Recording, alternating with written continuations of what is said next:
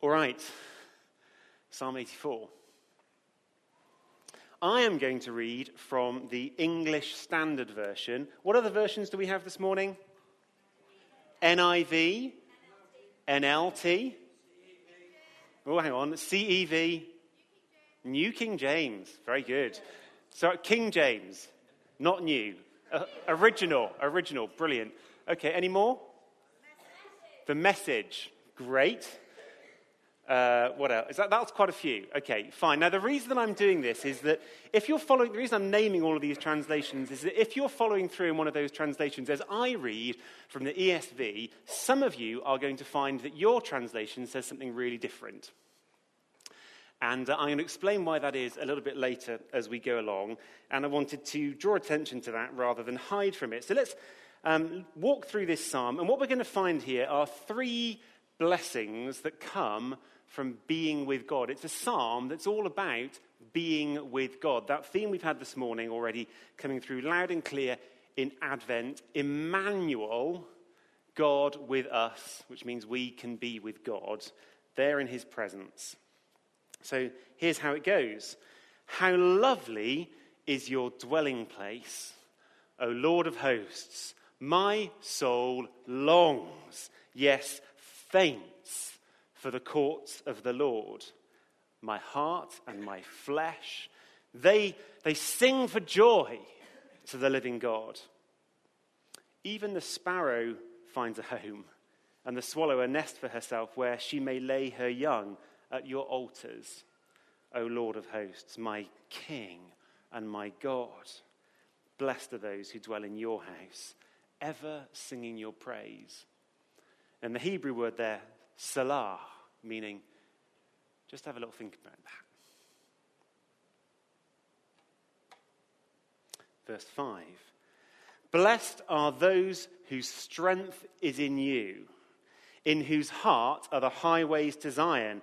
As they go through the valley of Baca, they make it a place of springs. The early rain also covers it with pools. They go from strength to strength. Each one appears before God in Zion. O Lord, God of hosts, hear my prayer. Give ear, O God of Jacob. Selah. Behold our shield, O God. Look on the face of your anointed. For a day in your courts, it's better than 1,000 elsewhere.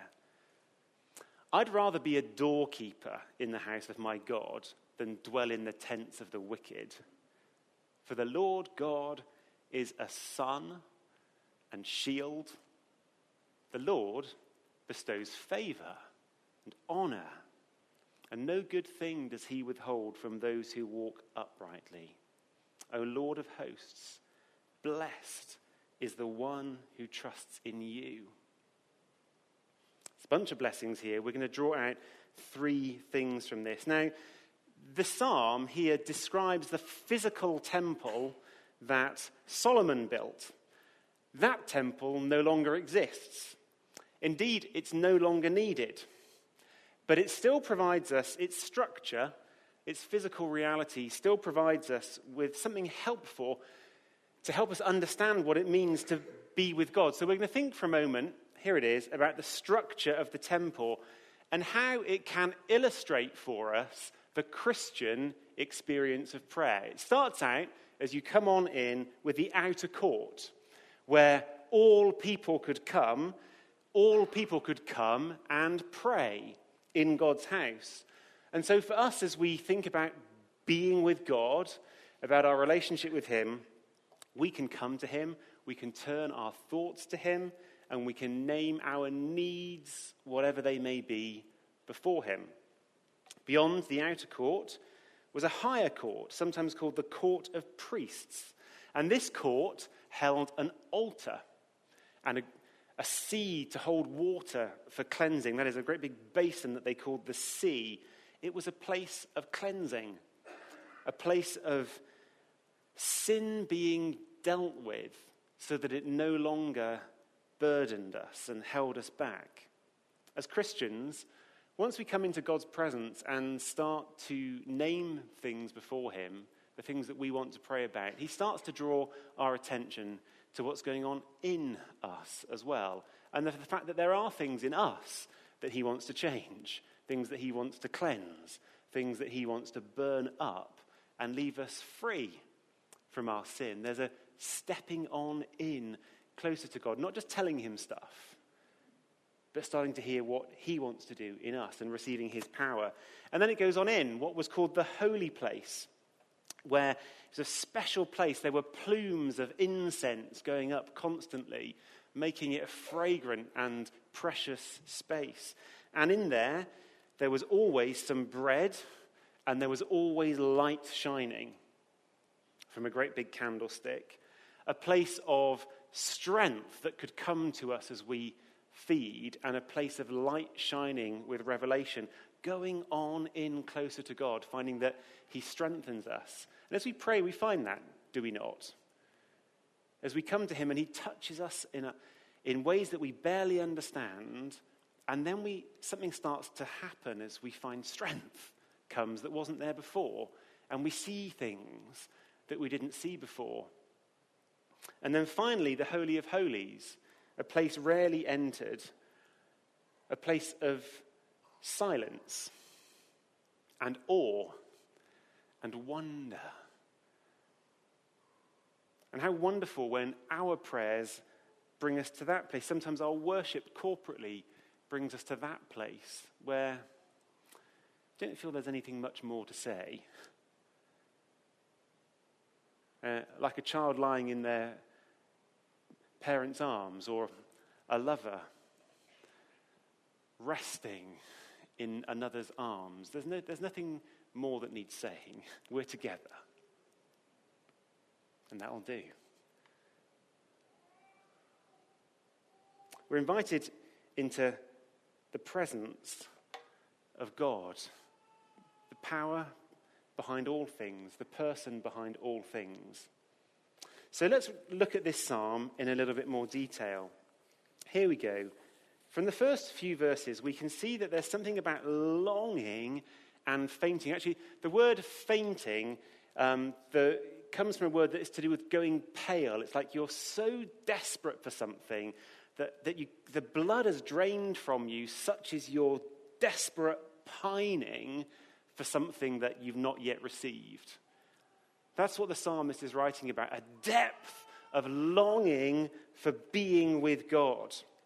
And then I love the fact that in the different translations, where I read, what did I read?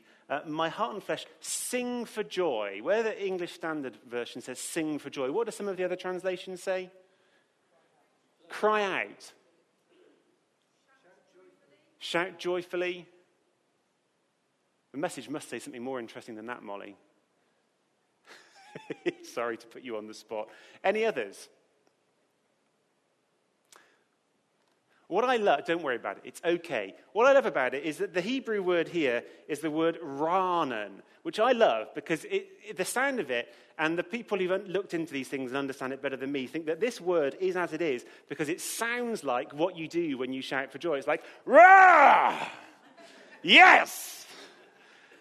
So sometimes in English we say that someone's just going a little bit too rah. I don't know if you ever heard people saying that. It's a little bit too much rah going on. And here we have it in the psalm, this massive contrast. On the one hand, fainting, going pale, like that's something I need and I haven't got it.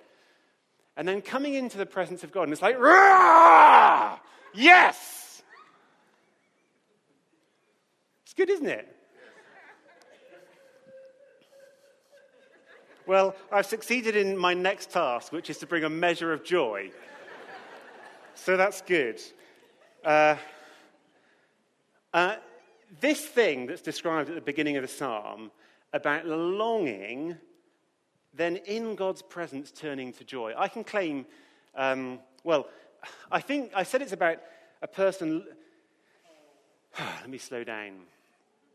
It is like someone longing for a lover and then arriving at their wedding day. That's why I've got this picture here. That's what it's like. Now, this is what I was going to say, is I can claim some expertise on this. since I've married 15 women here in this building. And I've stood here, and we normally have a central aisle, and I've stood here, and starting with John Snelson, first time I did this, I have shared the groom's view of the bride's face as they turn a corner, somewhere around about there.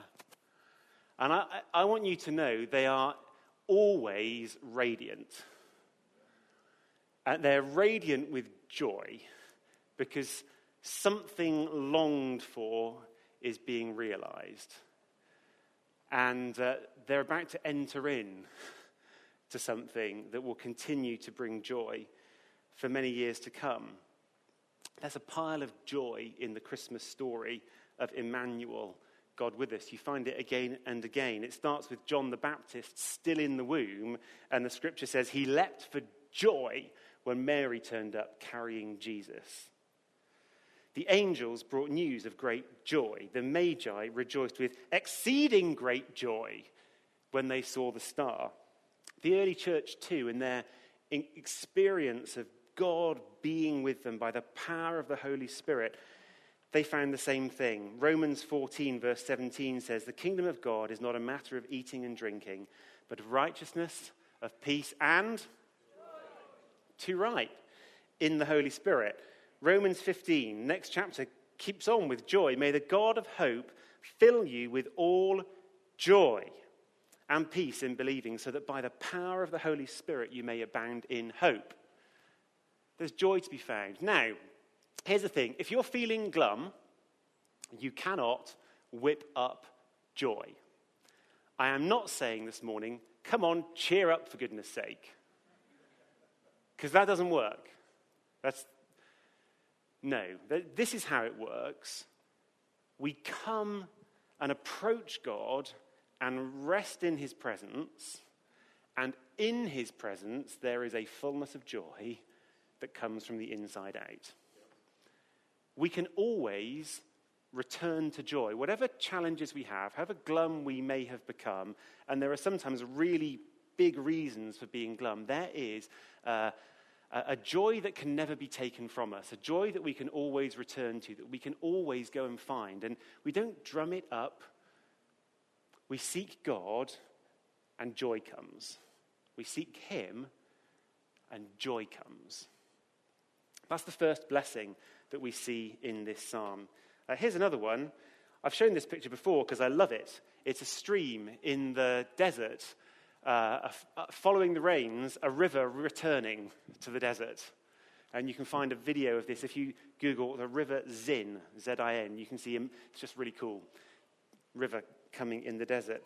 The psalm goes on to talk about streams in dry places, of pools of refreshing. So the second thing here is that with God, that longing can turn to joy, and with God there is always refreshing. This is another point at which I was keen. This is the point in the psalm, these few verses, where you may well have found that your translation says something different to the one that I read. And I want to take a moment to explain that, because translation isn't always an easy thing to do.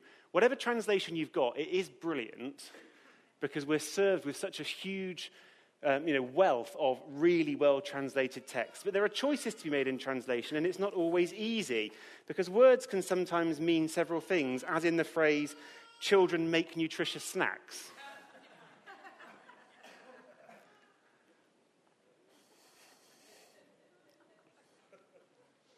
And in these few verses, there are a number of Hebrew words that could mean a couple of different things. So, there's a word, misaluth, meaning ways, which could be translated to mean either highways, in the sense of physical roads to travel along, or ways of life that you could follow. There's also the word baka, which could mean a kind of tree. So one of your translations might have said, instead of the valley of Baca, the valley of poplars, or it might have had that in a footnote, because actually this word, when it's used in the plural, is used to refer to a certain kind of tree. If it means it here, then it's a singular tree in a valley, because it's a singular word. Or the word sounds rather like the word for tears, and it could mean the valley of tears, and you may have that as well. The word sounds a bit like the Arabic word for dryness, and so you may find your translation says a dry valley of tears, trying to capture the richness of what it might mean. And other people say, let's not translate it and let's leave it as a place name. And so most translations say the valley of Baca, because maybe it's simply the name of the place, like calling somewhere Jerusalem or Bethlehem. Some people having decided that it's safest to see it as a place name have then tried to identify which physical valley is being talked about. Reading 2 Samuel 5, there is a valley called Rephaim, where the kind of tree that this would be referring to was noted as growing. People have said, could it be that place? In Judges 2, there's a valley of Bochim, where the people wept. Maybe it was that place. I suppose their headline from all of that is there is some uncertainty. And where most translations go with Valley of Baca and leave you to dig a bit more if you want to, that is good translation practice. But it goes on, there's more. The word more can mean either autumn rains or teacher. It's quite a big difference. And the fourth thing, the word Berika can mean either pools or blessings. And all of these words are there in just a few verses. So what tends to happen is that translators either go down one path or another. They tend to go down the path of either translating all of these things in the more physical sense or translating them all in the more principled sense, which looks a bit like this. The NIV, for those who have it, emphasizes the physical thing. Blessed are those whose strength is in you, in whose heart are the highways to Zion. As they go through the valley of Baca, they make it a place of springs. The early rain also covers it with pools.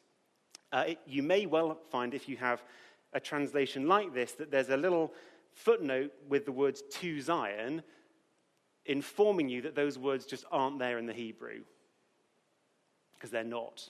It just says, in whose heart are the highways.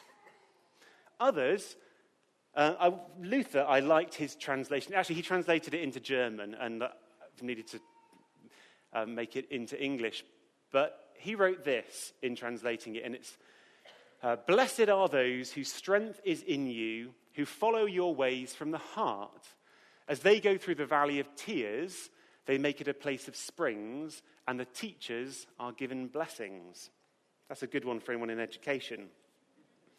So I'm being open this morning about what is a challenge sometimes in reading the scripture. And I want to say, it's not that, I hope this doesn't all sound too academic, but I'm just trying to be honest with what the scriptures say. And there is a principle that can help us here, which is that when it's unclear how to interpret a particular text of scripture, then the principle that we can follow is to allow other scriptures to inform us about what this one means, because all of scripture is God-breathed and it holds together. So what do other scriptures have to say that help us here? Well, this can help us quite a bit, because there is nowhere else in the Bible, I invite you to try to prove me wrong, but there is nowhere else in the Bible that it speaks about pilgrims changing the places that they passed through. So if your translation says something about pilgrims on their way to Jerusalem, this is the only place where that might be what it means. You won't find that anywhere else in scriptures. Whereas there are a great many texts that promise life to those who follow the Lord. So I want to encourage us this morning to lean into that truth, that there is life available to those who follow the Lord. We find that in many places in Scripture. So, for example, right at the beginning of Psalms, the very first thing said in the whole book of Psalms is, blessed is the man whose delight is in the law of the Lord. On his law he meditates day and night. That's someone who's following God's ways, has them in his heart, meditating on them. He is like a tree planted by streams of water. It yields its fruit in its season, and its leaf doesn't wither. In all that he does, he prospers. So here's the thing. fellowship with God and devotion to him, this psalm tells us, will lead to the blessing of refreshment and then a flourishing and a fruitfulness. Spurgeon put it this way, commenting on this psalm: no misery can be so great, no place so barren, but that a godly heart can make it into a spring. No misery can be so great, no place so barren, but that a godly heart can make it into a spring. I said before, you can't make yourself be joyful, but if you come into God's presence, joy comes. You can't make yourself be lively. You can't revive yourself. But you can come into God's presence. He revives us. He refreshes us. Life comes. Strength comes. Flourishing comes.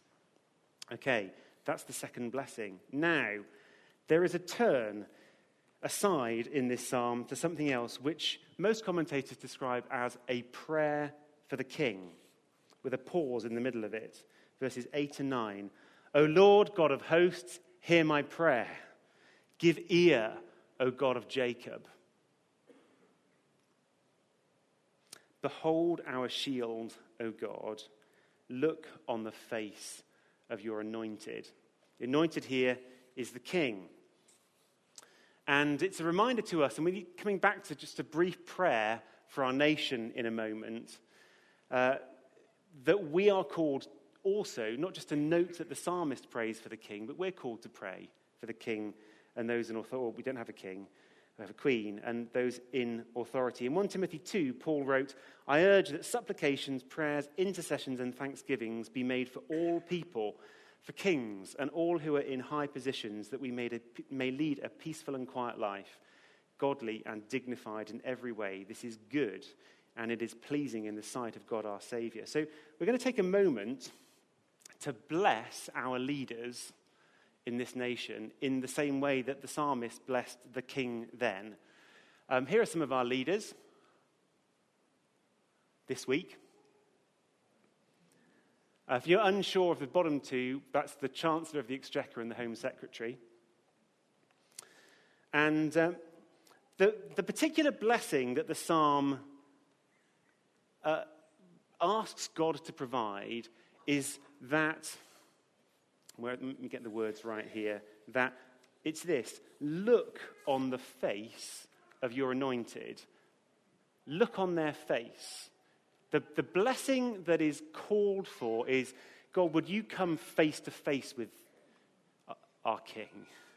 So the blessing that I'm going to invite you to pray in a minute is the priestly blessing from the Old Testament that's about God coming face to face with people, which is a wonderful place to be and a potentially scary place to be. And that's the prayer of blessing that I'm going to invite you to pray. You can choose which of those four people you want to focus your prayer at. But these are the words of the priestly blessing. Would you join with me? Pick one of those people. Maybe there's another leader you want to pray these blessings on. And we're praying that God would come face to face with them. Would you do that? Yeah, good. Okay, let's bless them. The Lord bless you and keep you. The Lord make his face to shine upon you and be gracious to you. The Lord lift up his countenance upon you and give you peace. Amen. Amen. We're nearly finished with this psalm. Here's the last thing. And since the nicest of those four pictures was, I think, the one of the Queen, we've got another one. The last few verses of the psalm, as you cast your eye over them, you will see they recap some of the earlier blessings. In verse 10, some of that earlier joy of longing for God's presence and then, yes, I'm in it, is remembered with this thing: better is one day in your courts than 1,000 elsewhere. I'd rather be a doorkeeper. That is, I'd rather stand like right on the threshold, on just getting the tips of my toes into your presence, God. I'd rather be there than with the tents of the wicked. There's this longing for God's presence that's reminded, and just how wonderful it is to be in God's presence. That's there in verse 10. In verses 11 and 12, there's this reminder again that the upright, those who walk in God's ways, those who trust him, they lack nothing they need. They're truly blessed and given favor. And then there's one more distinct outcome of being with God that's listed in verse 11 that I want to draw your attention to. And it's where it says, the Lord bestows favor and honor. Favor and honor. This is the story of Christmas in a nutshell, that God came down from his lofty place to a lowly place in order to lift us up. He came down and he lifts us up. How astonishing that the one who deserves all the praise and all the worship forever and ever, amen, would come down and choose to honor us, to lift us up. As it says in 1 Samuel chapter 2, he raises up the poor from the dust. He lifts the needy up from the ash heap to make them sit with princes and inherit a seat of honor. I said, you can't make yourself joyful, but you can come into God's presence and joy starts to arise. You can't make yourself lively, but come into God's presence and life comes. He revives us. And you can't make yourself honored. That you definitely can't do. That depends entirely on someone other than you. But we come into God's presence and we receive honor from him. How astonishing. He lifts our heads. He lifts us up. He says of us, you are my child. Child of the king. Also known as a prince or a princess. It's who you are. So what we're going to do this morning is we're going to finish with a couple of songs, maybe just the one, around being in God's presence. And my prayer is that we don't just have a moment now. My prayer ahead of this morning was that somehow this psalm would stick in our hearts this Christmas, and that through this Christmas, whether you're feeling glum and needing joy, or feeling dry and needing refreshing, or feeling disdained and devalued and needing to have your head lifted afresh, my hope was that this psalm would be a reminder to keep coming back and make time with God part of this Christmas season.